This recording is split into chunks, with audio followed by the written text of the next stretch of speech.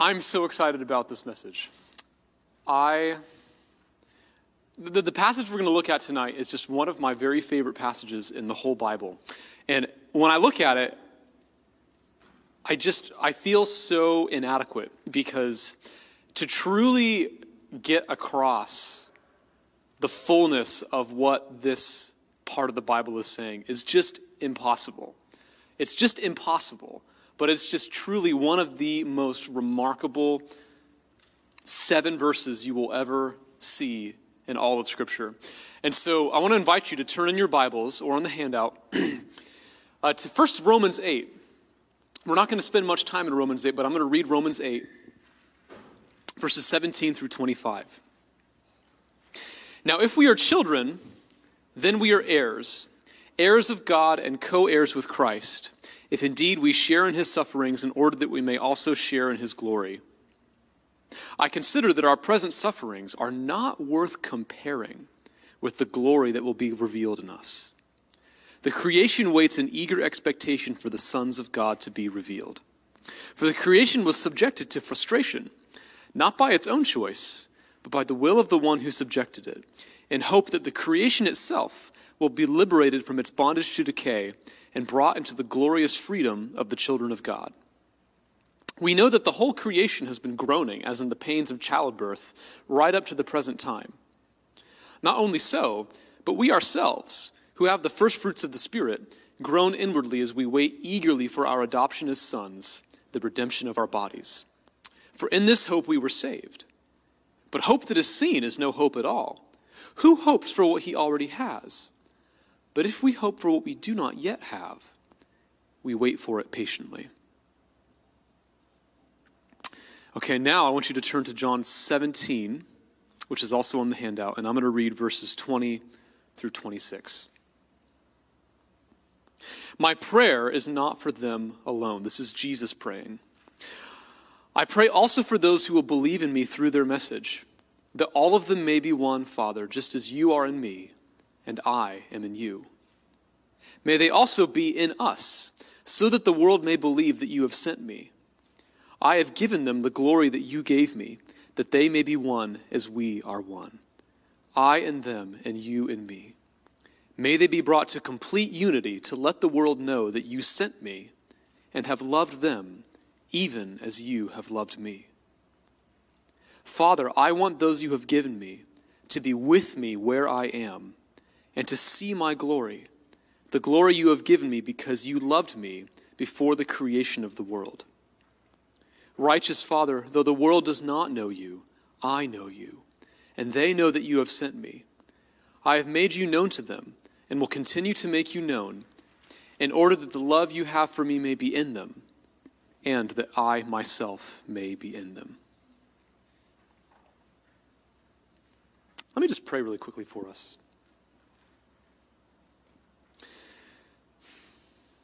Holy Spirit, we invite you to come.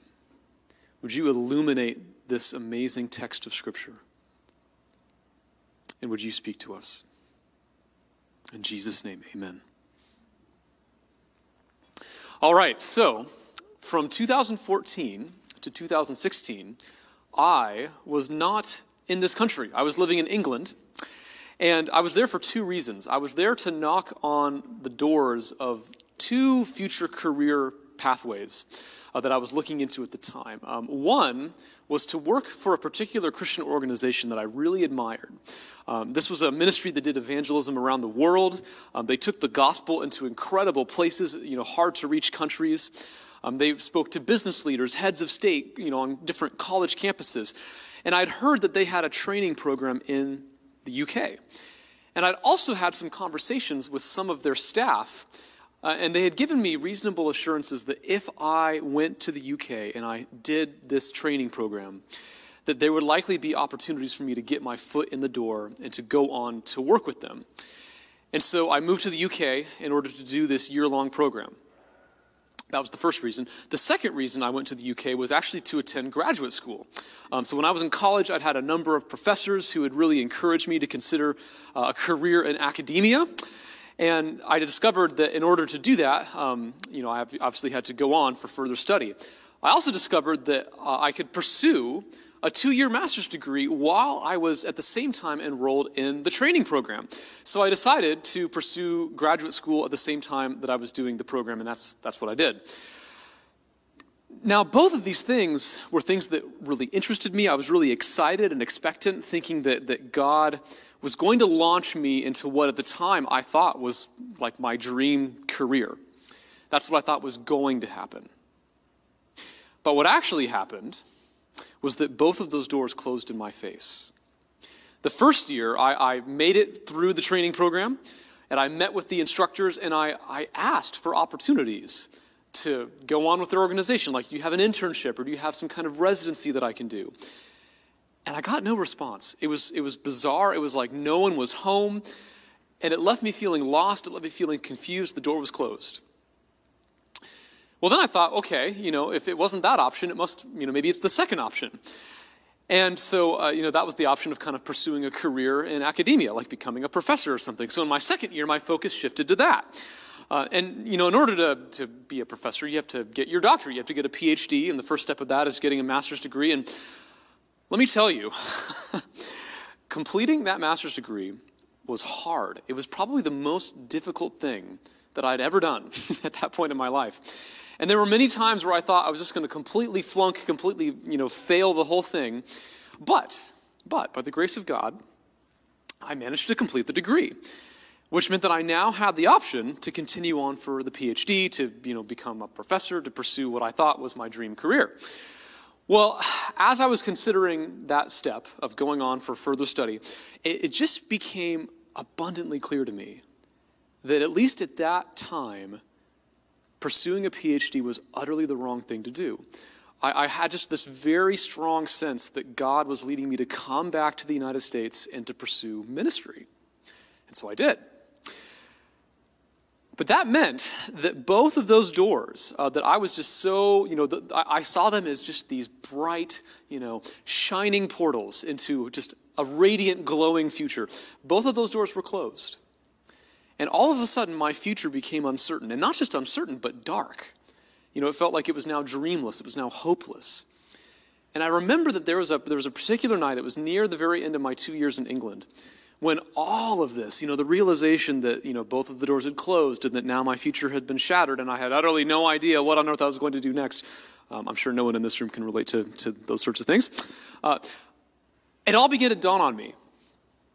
And I just broke down. Guys, I don't usually cry very often in front of people. I cry all the time by myself. Yeah, that's right. And at the time, I was living in a rented room in a little house with a little back garden. And that night, it was a night that no one else was home. And I found myself outside in the back garden, just on my knees and just weeping and crying out to God, just out of my pain and confusion, because my future felt so dark to me.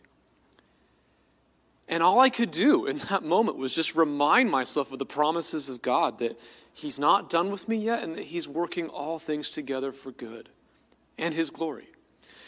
And if we had more time, I could tell you the rest of the story. I could tell you how it was very, very good that God closed those doors. I didn't realize at the time just all of the ways that he was actually using that time and all that heartbreak to prepare me for a future that was just beyond better than the future that I had planned for myself. So, the story has a happy ending. But I want to ask you, what do you believe about your future? What do you believe about your future? Maybe you're kind of in the same boat that I was, of just when you look out on your future, it just seems dark. Like it's just a perpetual cycle of hardship, or like a sloping line that runs down and to the left rather than goes up and to the right. I felt that many times in my life, and maybe some of you have as well. So, do you believe that about your future, or could it be that you actually believe that the best is yet to come? That the best is yet to come. And that's what we want to talk about. So we're in the middle of looking at the whole Bible. And the series we're in has kind of almost had a little series within a series the last couple of weeks where in order to get into the New Testament letters, which is the part of the Bible that we're on, we've been kind of pulling out some key themes that show what Jesus means. The Gospels tell you what Jesus did, what Jesus said, but what does it mean? What does it mean that he died on the cross? What does it mean that he rose again? And so we've been looking at that question, looking at it particularly through the lens of how what Jesus did gives us a whole new identity, a whole new way of looking at our lives. And tonight is actually kind of a hinge because we're looking at that last theme. But then next week, we're actually going to dig into the very last parts of the Bible that talk about things to come. So what are the things that the Bible says are going to happen that actually haven't happened yet? And so we're going to look at that next week. This week is kind of a bit of a hinge. And the reason why is that tonight, the theme that we're looking at is a theme that in the Bible has to do with the future. And it's called, the theme is called glorification. Glorification. So in the Bible, salvation or the idea of being saved. Sometimes it's used in a past tense sense, sometimes in a present sense, and sometimes in a future sense. So, the past tense, you might see places in Scripture that say, we have been saved. Other places in Scripture that say, we are being saved. Or there's also a future tense sense sometimes, we will be saved. And there's a term that goes with each one of these. Just anyone remember from the last couple of weeks just what any of them are? These are kind of theological terms. Justification, okay, yeah. So that's the past tense sense of salvation. And then anyone remember the other two?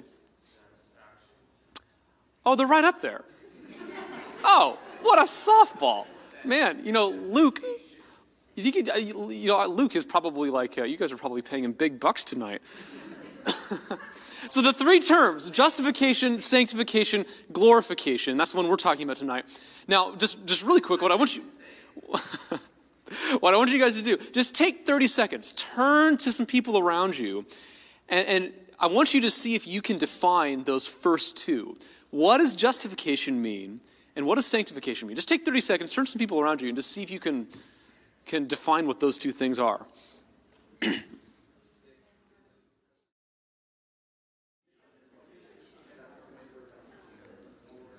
Okay, I'm going to have to bring us back together. I know that was not enough time. Now, I really want all of us to know these, not because it just pumps your head full of more information, but because if you really get the significance of what the Bible is talking about when it talks about all these different dimensions of salvation, it will change your life. I can guarantee you that. Can I guarantee you that? I don't know. That's maybe Jesus can. Thank you, Will. Yeah, weighing my words carefully tonight. Okay, who has a definition of justification? What does that mean? What does that mean? Cameron? It's where it's a time like when you committed a sin in the past. Well, I'm sure we've all done that. There's, that's kind of maybe a dimension of it. See if someone else wants maybe to add on to that. I saw Daniel, your hand was up first, I think. Is justification like being made just or righteous in God's sight? Yeah, so the idea of being declared righteous, being set free from the penalty of sin, and that's something that's happened in the past. So there's a verse for that. So look at this. This is Titus chapter 3, verses 4 and 5. But when the kindness and love of God our Savior appeared, he saved us. So past tense. Not because of righteous things we had done, but because of his mercy. So this is something that has already happened. It's settled. It's done. When Jesus said it is finished, he meant it. Okay, now what about sanctification? Who has a definition of sanctification? Emma, yeah? Yeah. So, or I guess if you wanted to use another biblical term, you could say like being made holy, maybe. Right. So you might think about this as present tense salvation. And there's a verse for this too. So look at this. This is 1 Corinthians 1:18. For the message of the cross is foolishness to those who are perishing, but to us who are being saved, it is the power of God. So now we are set free from the power of sin. You don't have to sin anymore. It's not like, someone's holding a gun to your head and saying, you have to sin, you have to sin, you have no choice in the matter. You've been given a new nature in Christ, and so you no longer have to submit to sin. And that means that as you go through this life, we can grow to look more and more like Jesus. So those are the first two. Very, very, very good. Very good. The whole thing about Michael should, Michael wanted to become a professor. I feel like I can embody that a little bit tonight. Well done, class. Very, very good. Straight A's. Okay, now tonight we come to the last one, glorification. So what is glorification? Let me give you a definition. Glorification refers to the aspect of our salvation that takes place after our death when we are brought into the very presence of Jesus and are set free from the presence of sin as we enjoy the unspeakable wonders of heaven for all eternity. Now, there's a verse for this too. This is Romans 5:9. By the way, I think I might be setting the record tonight for the most scripture references in a Thrive Talk. I don't know if anyone's tallied this up, but there's a lot. There's a verse for this. So this is Romans 5:9. It says, since we have been justified by his blood, how much more, future tense, shall we be saved from God's wrath through him? So you see, there are verses that kind of demonstrate those three senses of salvation, right? Now, glorification. We kind of gave a definition. What does that mean? Now, there's a lot of different dimensions to glorification. For example, so in the passage that we looked at first in Romans 8, Paul is talking about glorification. You get that in verse 17 on the handout, where he speaks of believers sharing in Christ's glory. But now, what does that entail? Well, a little further down, you find out it entails a resurrected body. So look at verse 23. Not only so, but we ourselves who have the first fruits of the Spirit groan inwardly as we wait eagerly for our adoption as sons, the redemption of our bodies. Amazing. It means that death is not the end. All of us are going to die and our bodies are going to decay unless you're alive on the earth when Jesus comes. That's another sermon. And so, some of us here even might already kind of be feeling the shadow of that decay of our mortal bodies, maybe because of health issues that you struggle with or things like that. The promise of glorification is that one day we're going to receive a new body that's been fashioned by God, that's coursing with life, that's totally free of pain or disease. And so that means that if you're a Christian, death is actually a gateway to being more alive than you've ever been before. Amazing.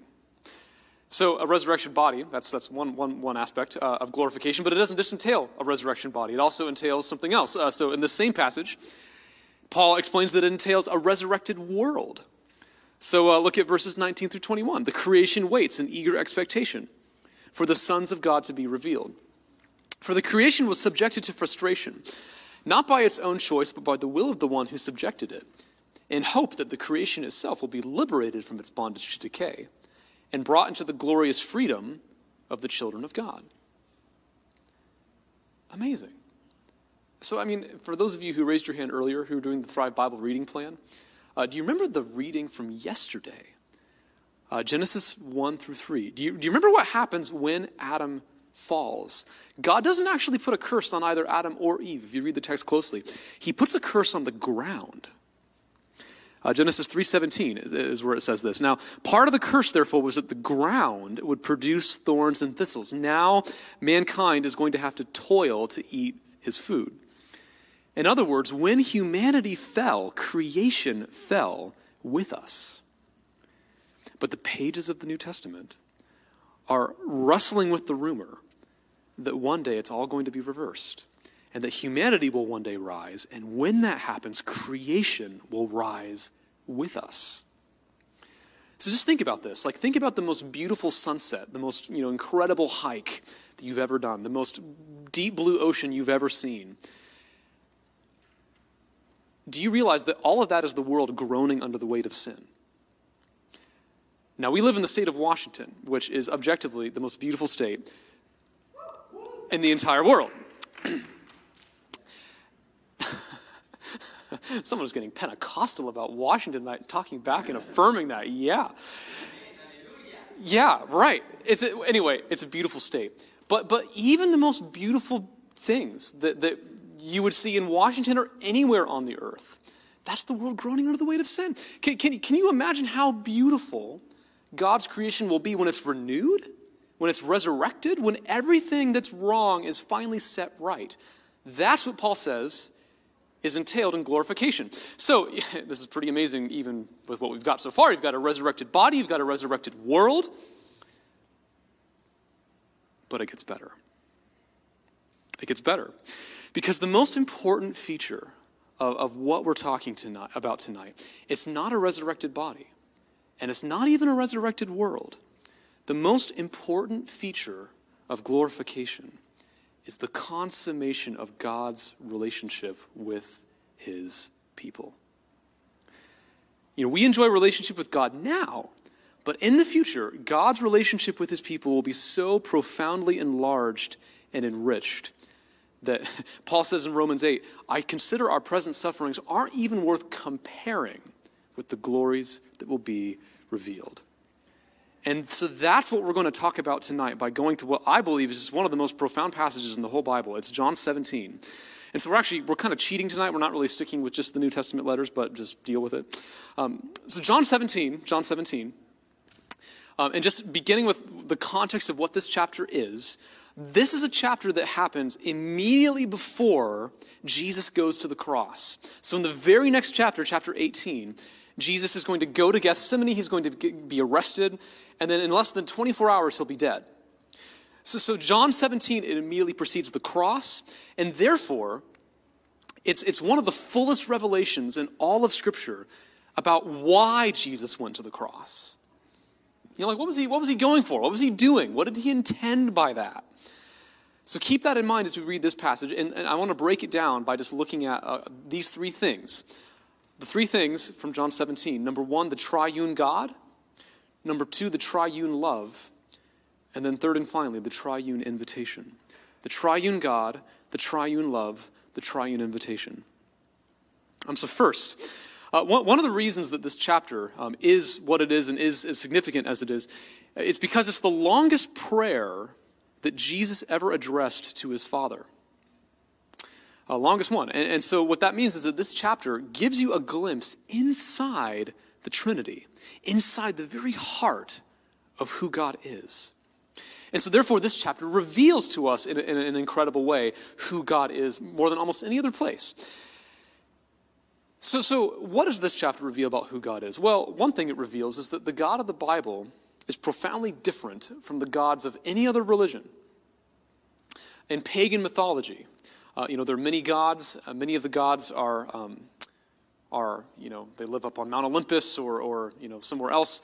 And the gods in pagan mythology are characterized, I would say, primarily by power. So gods like Thor or gods like Zeus or gods like Poseidon, each has a superhuman power over a different part of the creation. That's the belief. So Thor is the god of thunder. All you Marvel fans already know that. Poseidon is the god of the seas. I think, is Aquaman kind of a rip-off of that? That's DC. We don't talk about that here. Or, so that's, okay, that's kind of pagan understandings of God. Or take Islam, just as another religious example. So Islam is a little bit different. Islam believes there's only one God, and he's characterized by lordship. So Allah is the master, humans are his slaves. And in the same way that employees in a company would never actually have a personal relationship with the CEO, you can never truly know Allah in Islam. You can never have a relationship with him. There's 99 names in Islam for God, but one name that's conspicuously absent from that list is the name Father. Because you can never know God in a relational way. So in pagan mythology, power characterizes God. In Islam, lordship is what characterizes God. But down through the ages, Christians have had a radically different understanding of who God is. Christians have said that God is Trinity. He is three persons sharing one substance. So for example, let me read you a statement that's taken from the Athanasian Creed. Now the Athanasian Creed is a statement of belief that was developed by the early Christian church sometime around the 5th or 6th century after Christ. And it says this: we worship one God in Trinity, and the Trinity in unity, neither blending their persons nor dividing their essence. So there's a classic statement of the doctrine of the Trinity. It says that there's one God, not three gods, but that this one God exists in three persons: Father, Son, and Spirit. Now, of course, creeds are not scripture, so you might be wondering, how did the early church conclude this? How did they arrive at this idea of the Trinity? The word Trinity isn't in the Bible, so how do we know that this just isn't made up or invented? And the answer to that question is that they arrived at it the same way that we can arrive at it, which is simply by reading what's in the Bible. Let me just give you a couple examples. So Ephesians chapter 1, verse 3. It says, "Praise be to the God and Father of our Lord Jesus Christ." So here's a statement that says that the Father is God. Pretty simple. Here's another verse. This is 2 Peter chapter 1. "Simon Peter, a servant and apostle of Jesus Christ, to those who through the righteousness of our God and Savior Jesus Christ have received a faith as precious as ours." Now here's a place where the scriptures are ascribing godhood to Jesus. Let me give you one more. When Jesus is raised from the dead and he appears to his disciples, you might remember there's one disciple who's not there. It's Thomas. And Thomas kind of gets his own revelation of Jesus where he is so doubtful that he has to put his fingers in the nail marks. He has to put his hand in Jesus' side. And when he does so, and he realizes that Jesus has really risen, what does he say? The famous line is, "My Lord and my God." My Lord and my God. And Jesus takes it. He accepts that appellation of himself. It's another place where the scriptures are showing Jesus to be God.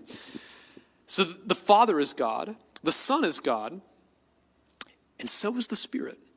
I won't read this whole one for you, but if you go to Acts chapter 5, verses 3 and 4, this is the place where Ananias and Sapphira lie about holding back some of the proceeds from the land that they've sold, that they claim that they're donating in full to the early Christians. And Peter accuses Ananias he says, "You have lied to the Holy Spirit."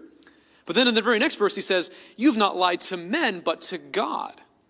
So the Holy Spirit is being equated to God in that passage. Or here's another passage, another example. This is 2 Corinthians 3:18.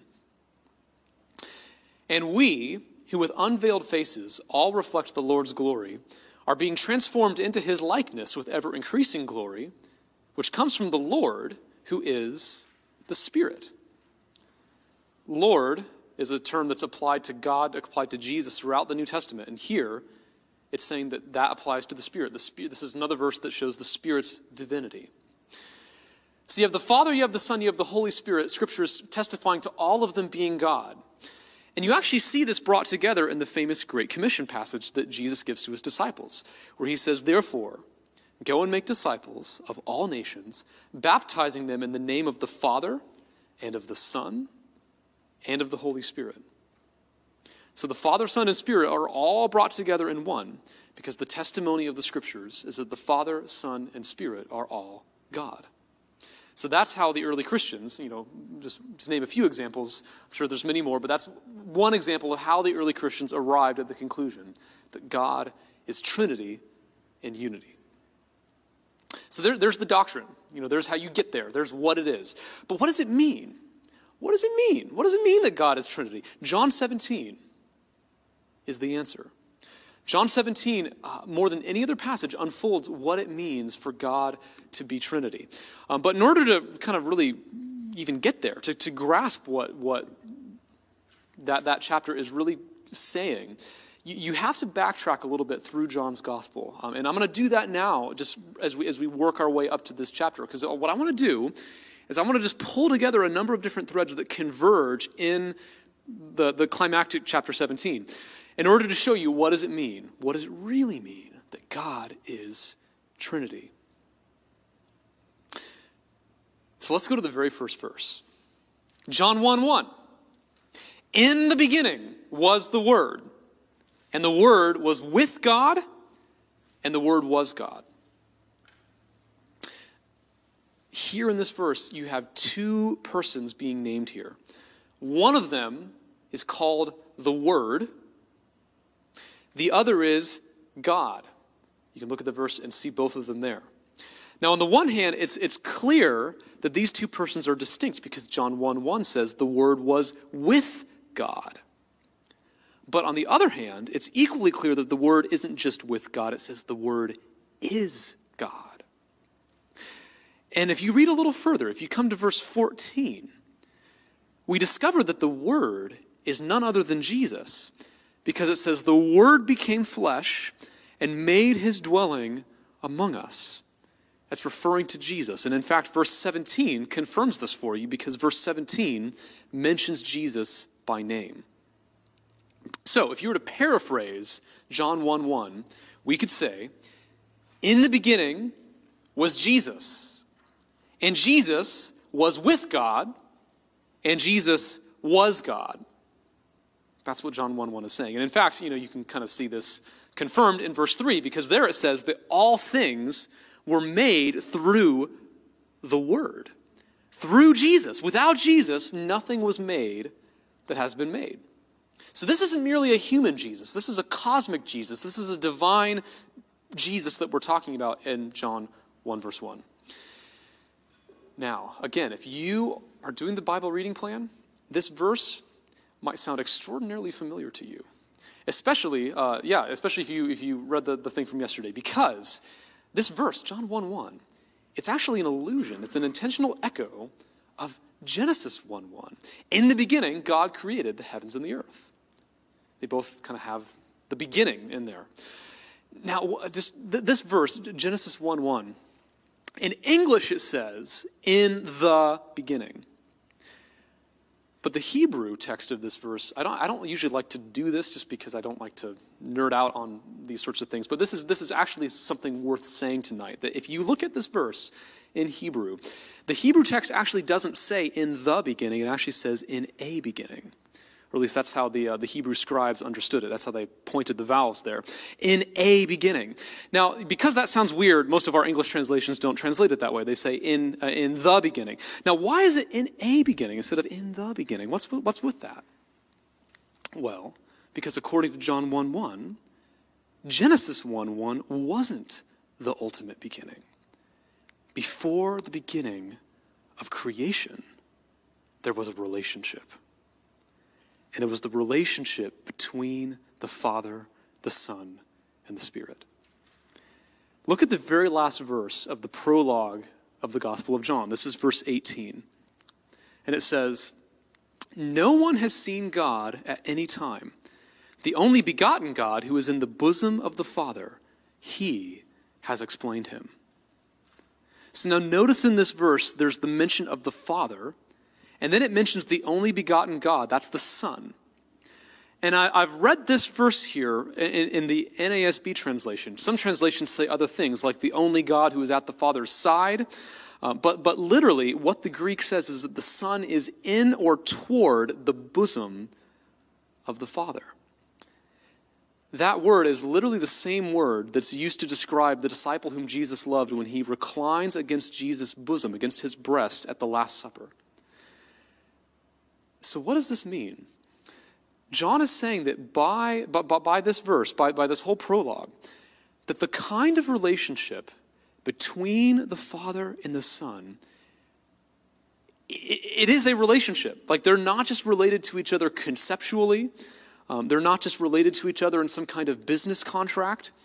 They're connected relationally, and it's a relationship of infinite closeness. And not just closeness, but of love. In fact, just sort of capturing the idea of like Jesus in the bosom of the Father, this is how the New Living Translation translates this verse. It says, "The unique one who is himself God is near to the Father's heart." It captures that this is a relationship of love. And what this means is that at the foundation of the universe is a relationship of love. So that's just the prologue. Let me move a little bit further through John's Gospel. I'm going to flesh this out just a little bit more. So the thing that particularly I want to grab onto as we look at the next bit of John's Gospel is that this relationship is said to be a relationship between the Father and the Son. Now what does that mean? Look at John 5. You can flip there, or I'll just put the verse up on the screen. John chapter 5, this is verse 19. Jesus is in a conversation with the Pharisees, and here's what he says. I tell you the truth, the Son can do nothing by himself. He can do only what he sees his Father doing, because whatever the Father does, the Son also does. So this is one of multiple places where the Son says that his entire life in ministry is completely dependent on the initiation of the Father. So here he says he doesn't do anything apart from the Father. In John 7:17, he says he doesn't teach apart from the Father. In John 14:10, he says he doesn't speak apart from the Father. And so if you were to put some of these things together that Jesus is saying about the relationship between the Father and the Son, the picture that you would get is that the Father is the one who initiates, the Father's the one who generates, the Father's the one who gives. In Jeremiah, if you go back to the Old Testament, in Jeremiah 2:13, God actually compares himself there to a fountain. And it's the idea of God being one who always is gushing forth life, just like a fountain, like a spring. Everything the Son has comes from the Father. Let me just read you a little quote from how one author puts this. What does it mean that God is a father? A father is a person who gives life, who begets children. Now that insight is like a stick of dynamite in all our thoughts about God. For if before all things God was eternally a father, then this God is an inherently outgoing, life-giving God. He did not give life for the first time when he decided to create. From eternity, he has been life-giving. This gets unpacked for us in 1 John 4. Dear friends, let us love one another, for love comes from God. Everyone who loves has been born of God and knows God. Whoever does not love does not know God, because God is love. To be the Father, then, means to love, to give out life, to beget the Son. Before anything else, for all eternity, this God was loving, giving life to, and delighting in the Son. So everything the Father has, he gives to the Son. All his authority, all his power, his wisdom, his wealth, honor, praise. The Father gives that to the Son, gives that to Jesus. But now what about the Son? What does the Son do? Does the Son just receive it all? Does he just hoard it to himself? Is the Father a fountain and the Son's like a drain, just kind of selfishly sucking all things into himself? No. No, the Son gives all that the Father gives him back to the Father. John 5:20, the Father loves the Son. John 14:31, Jesus says, I love the Father. John 17:10, Jesus says, all you have is mine, and all I have is yours. Or then, there's glory. After all, we're talking about glorification tonight. So what is glory? And how does that work between the Father and the Son? Well, I've been puzzling over this question, what is glory, basically all week. I've read books and dictionaries and articles, and I've been trying to figure out, what is glory? And as best I can tell, glory is the splendor of God. It's the radiance, it's the beauty, it's the luminosity, it's the impressiveness of who God is. This is why when you see an impressive sunset, what do you say? You say, it's glorious. Or if you see a person who's a star athlete, what do you say about them? You say that they've won fame and glory. So glory, glory is it's the godness of God. It's impressiveness. It's glory. I'm not quite sure how else to say it. And when you chase that little word glory through the Gospel of John, it's a little glimpse of just what is going on inside the very heart of the Trinity. Let me read you a few more verses. Look at John 8, verse 50. This is Jesus talking, and he says, I am not seeking glory for myself, but there is one who seeks it, and he is the judge. Now the judge, this is a reference to God the Father. So what this verse is telling us is that the Son does not seek his own glory, but the Father is seeking the glory of the Son. Okay, so let me go now to John 12. This is John 12, 27 through 28. And now this is said in the context of Jesus preparing to enter into his sufferings on the cross. He says, "Now my heart is troubled, and what shall I say? Father, save me from this hour? No, it was for this very reason I came to this hour. Father, glorify your name." Then a voice came from heaven, "I have glorified it and will glorify it again."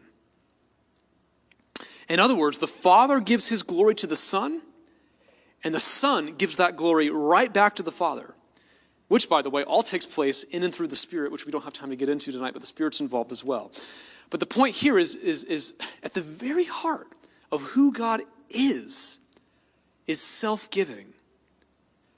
The very heart of the Trinity is an infinite feedback loop of self-giving, self-emptying love. It's the Father seeking the Son's glory. It's the Son seeking the Father's glory. Then it's the Father seeking the Son's glory again. Then it's the Son seeking the Father's glory. It's an infinite feedback loop that just goes on and on and on forever and ever and ever. And this, by the way, is the definition of what love is. Love is never self-seeking.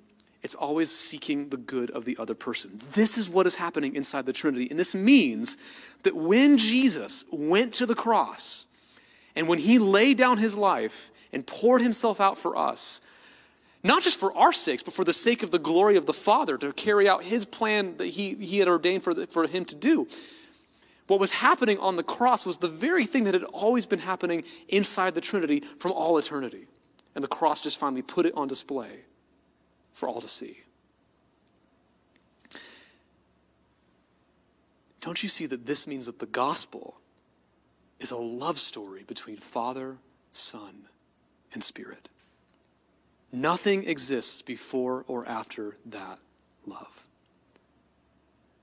Why did God create the universe? Was it because God was just lonely? He just needed someone to talk to? Well, no. Of course not. Because from all eternity, the Son was basking in the love and in the glory of the Father communicated by the Spirit. And the Father was delighting in the Spirit-sent love of the Son. It was not that God was lonely. The only explanation for why God created the universe was because of love. That God created the universe as a love gift for the Son. It says in Colossians chapter 1 that all things were created through him and for him. Because God is love, because it's the Father loving the Son through the Spirit, that love leads to the creation. His love is like a fountain. It's a spreading love that inherently is so great and so glorious that as the Father loves the Son, as the Son loves the Father, it spills over like a fountain gushing out liquid love. And the result is creation. The same author I read a little earlier, a guy named Michael Reeves, let me read you another little quote. He says, "God is a sharing God, a God who loves to include. Indeed, that is why God goes on to create. His love is not for keeping, but for spreading." In other words, the creation is the overflow of the love of God. Well, what about salvation? Why did God save humanity? Was it just so that he could, get a bunch of slaves just to worship him? No, it was so that he could present a bride for his beloved Son. Salvation is an overflow of the love of God. And all of this flows from the fact that God is Trinity. In paganism, God is power. In Islam, God is authority. In Christianity, God has power and God has authority, but God is love. God is love. That is who the triune God is. Does that make sense? See how all these things go together. And then, okay, second point, the triune love, which you might think we've already talked about. What I mean by this is I now want to look at John 17. And what I want to show you is how the love you see inside the Trinity has been made to overflow and to reach out to those outside the Trinity, which is us. And You see that just at the very beginning of the passage on the handout. Verses 20 through 26 pertain to us as believers, because in the first part of Jesus' prayer, you see he's praying for himself. That's verses 1 through 5. The next part, verses 6 through 19, you see he's praying for his disciples. But when you come to verse 20, he changes his focus. What does he say? He says, my prayer is not for them, referring to the disciples. It's not for them alone. I pray also for those who will believe in me through their message. So what that means is that he's now speaking about those who would one day hear the message of the gospel the disciples preached, and that would therefore include every single believer in Jesus. That would include you and me. And so, congratulations, if you're here tonight, you can proudly say, maybe not proudly say, you can truly say that Jesus prayed for you. For you specifically. Now, what did he pray for you? What I want to do is I want to just go through this passage verse by verse to answer that question. Look at verse 21. He says, I pray also for those who will believe in me through their message, that all of them may be one, Father, just as you are in me and I am in you. So that's a prayer for unity. It's a unity of all Jesus followers. It is a unity so tight that it's just as tight as the unity between the Father and the Son. When people see you, when they see the way that you love other believers, do they see an image of the Father, Son, and Spirit? So there's a unity between believers, but it's actually something even more that Jesus prays that's even more profound. Verse 21 continues. It says, may they also be in us, so that the world may believe that you have sent me. What he's praying for here is that believers, the church, would be perfectly united to Father and Son. When I was in college, there was a friend I had who was one of 14 siblings. There were 4 that were biological, and then the rest of the 10 were internationally adopted. And every now and then on breaks, some of my college friends and I, we would go, wind up spending a few days with this friend and with her family. And I just loved it. I just loved it because it was so fun just to show up at this house and get mobbed by all the kids who just, they just wanted to play with you. And I loved watching the amazing way that my friend's mom just, you'd think with 14 kids, how would you do it all? But she was the most peaceful woman that you can imagine. She so gently, so peacefully, so non-anxiously would feed and care and clothe for all of her children that she had welcomed into her home. And I loved watching the way that my friend's dad loved her mom, how they tenderly loved and supported each other. I loved watching the way that the siblings would just goof off and just laugh. There was laughter in that house. And in fact, just, little sidebar, long after I lost touch with this particular friend, I actually, a couple years ago, I just went up and, stayed with the rest of the family, even though, my friend had, moved away and gotten married and wasn't even there anymore. I just, hung out with the rest of the kids, and it was awesome. And I'll tell you why that was so meaningful to me. Why I guess you could say that my mind, still wanders longingly back to my memories of my time in that home. The reason is that there was love. There was love in that house. It's kind of like, I think of those Thomas Kinkade paintings. You guys know what I'm talking about? The cottage down the little, dirt country road. And it's kind of twilight, and there's smoke coming out of the chimney, and all the lights are on inside. It's all warm and cozy. You just want to take a Snuggie and just, That's what it's like looking at a Thomas Kinkade painting. And you might even want to jump into the painting. You might want to get inside the house in the painting. And the reason why is that there's love in there. There's light in there. There's warmth in there. There's safety in there. There's security in there. That's what makes a house a home. Well, in John 14, did you know that Jesus says that he will come, the Father will come, and he will make our home with us. The Trinity is the ultimate home. There's love in there. There's love in there. When we really long for love, when you long for beauty or long for anything really, do you know what you're really longing for? What you're searching for is the love relationship between the Father, Son, and Spirit. If the Father and the Son are 2 palm trees, their love for each other by the Spirit, it's kind of like a hammock in between the 2 trees. It's like a place where you can go and curl up and find rest. Find rest. That's our home. That's our home, and that's what Jesus prays that we would have in verse 21, to be brought into unity with the Father and the Son. And it's even more than that. Verses 22 and 23. He says here, I've given them the glory that you gave me, that they may be one as we are one, I and them, and you in me. May they be brought to complete unity, to let the world know that you sent me and have loved them, even as you have loved me. It's not just that Jesus reveals that we will be brought into the intimate love between the Father and the Son. What he's praying for here is that we would experience ourselves as the object of the intimate love of the Father and the Son. May they be brought to complete unity, to let the world know that you sent me and have loved them, even as you have loved me.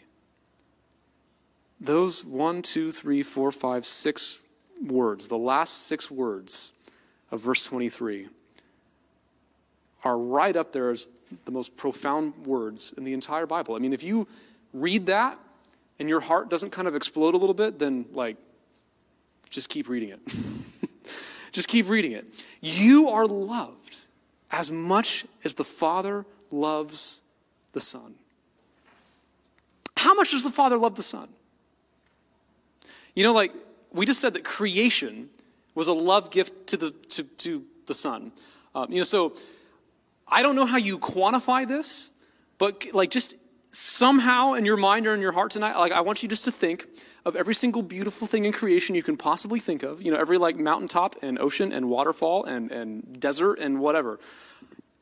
If you could, if there were a way to quantify that in terms of love, hopefully that gives you just a tiny taste of the amount of love the Father has for the Son. Or salvation. We also said that is an act of the Father's love for the Son. Do you realize what Jesus paid in order to secure our salvation? It wasn't just a quantifiable cost. It was an infinite, unquantifiable cost. Every waterfall and every whip mark is an articulation of the love of the Father for the Son. And you can't quantify that. It is truly infinite, but that is the scale. That is the scope of the love of the Father for the Son. And that is the love with which God loves us. It's amazing. It's amazing. The last 3 verses. Father, I want those you have given me to be with me where I am and to see my glory, the glory you have given me because you loved me before the creation of the world. Righteous Father, though the world does not know you, I know you, and they know that you have sent me. I have made you known to them and will continue to make you known in order that the love you have for me may be in them and that I myself may be in them. This verse begins with Jesus saying, I want. Remember what I said about this passage? It precedes the cross. It reveals the reason why Jesus went to the cross. What did he want out of that? What was his purpose in laying down his life for us? Here's the answer.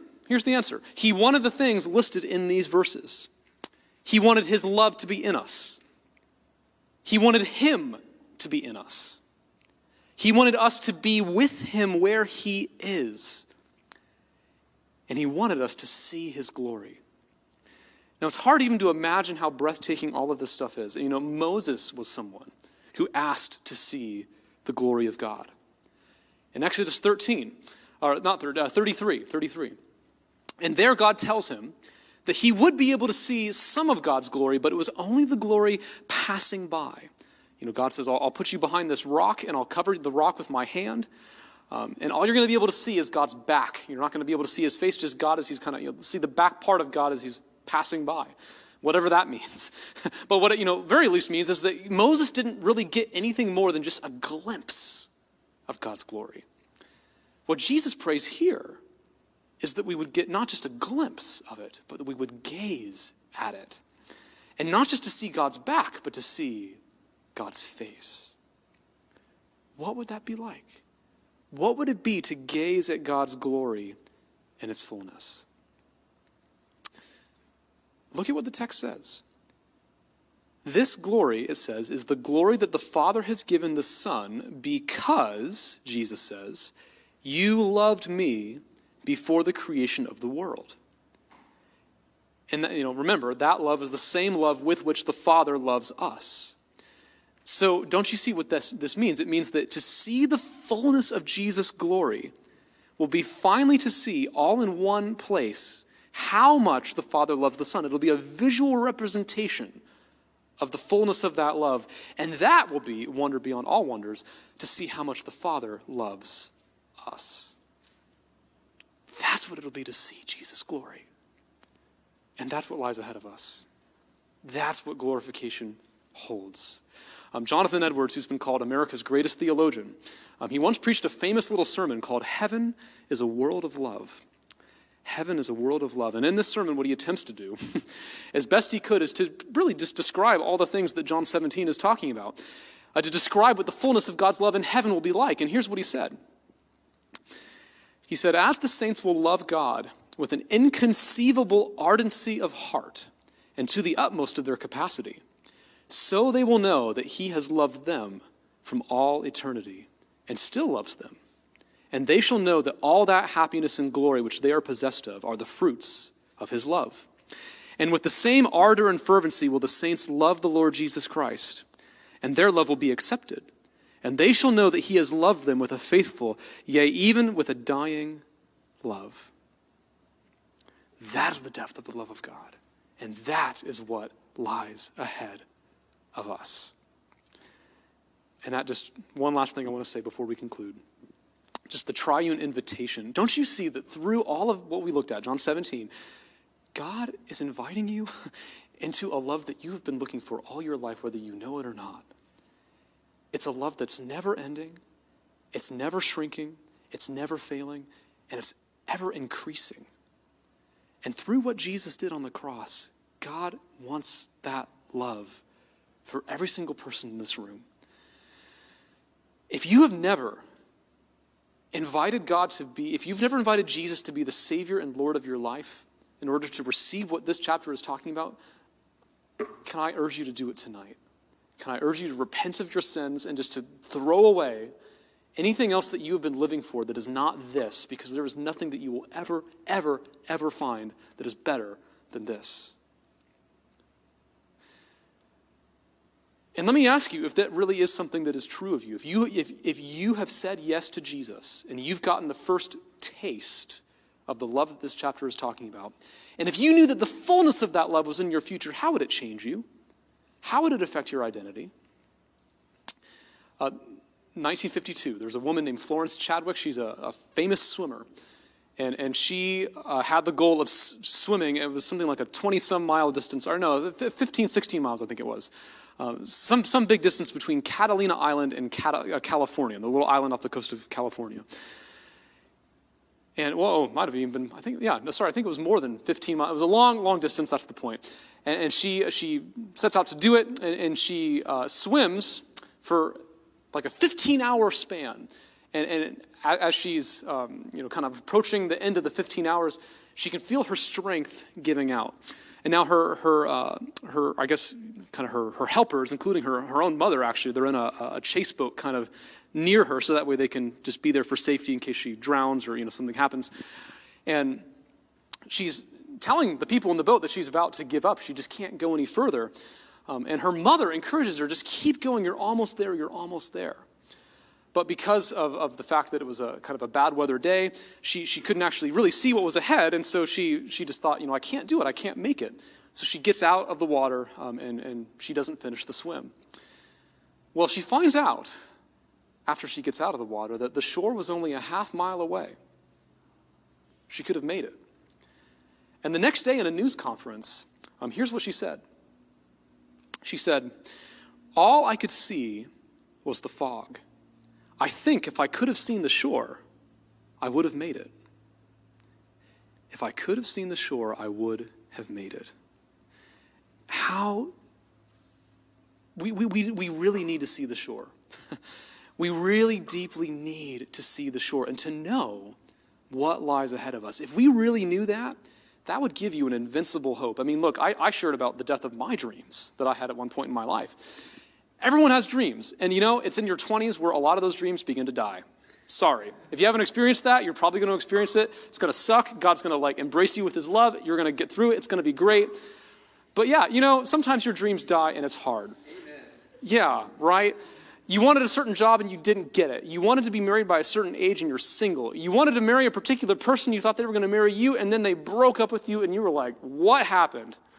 The death of dreams is always hard. But, if what awaits you is John 17, if what awaits you is glory, then what are you complaining about? I mean, sorry, but you can complain if you want to. But look, your life, you have no idea. You have no idea the fullness of the joy that awaits you. And if you knew that there was joy just around the corner, you wouldn't think of your life as a perpetual cycle of hardship. You'd be able to get through it. You'd be able to go the extra half mile. So when bad things happen, it might hurt you, but it's not going to crush you. When a person that you're dating breaks up with you, might really wound you, but you're not going to despair because there's an invincibility to your life. You're going to, you know it's ahead. You have a hope that'll get you through it.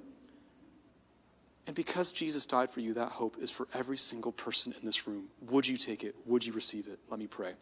Jesus, I remember one time I was meeting with this guy, and he was trying to convince me to be a missionary. He had been a missionary. He leaned across the table from me, and he just said, God is awesome. And I long for you to know that in the way that I know it. Father, would you just show us how awesome you are? Father, we want to know it like John 17 knows it. God, show yourself to us. Amen.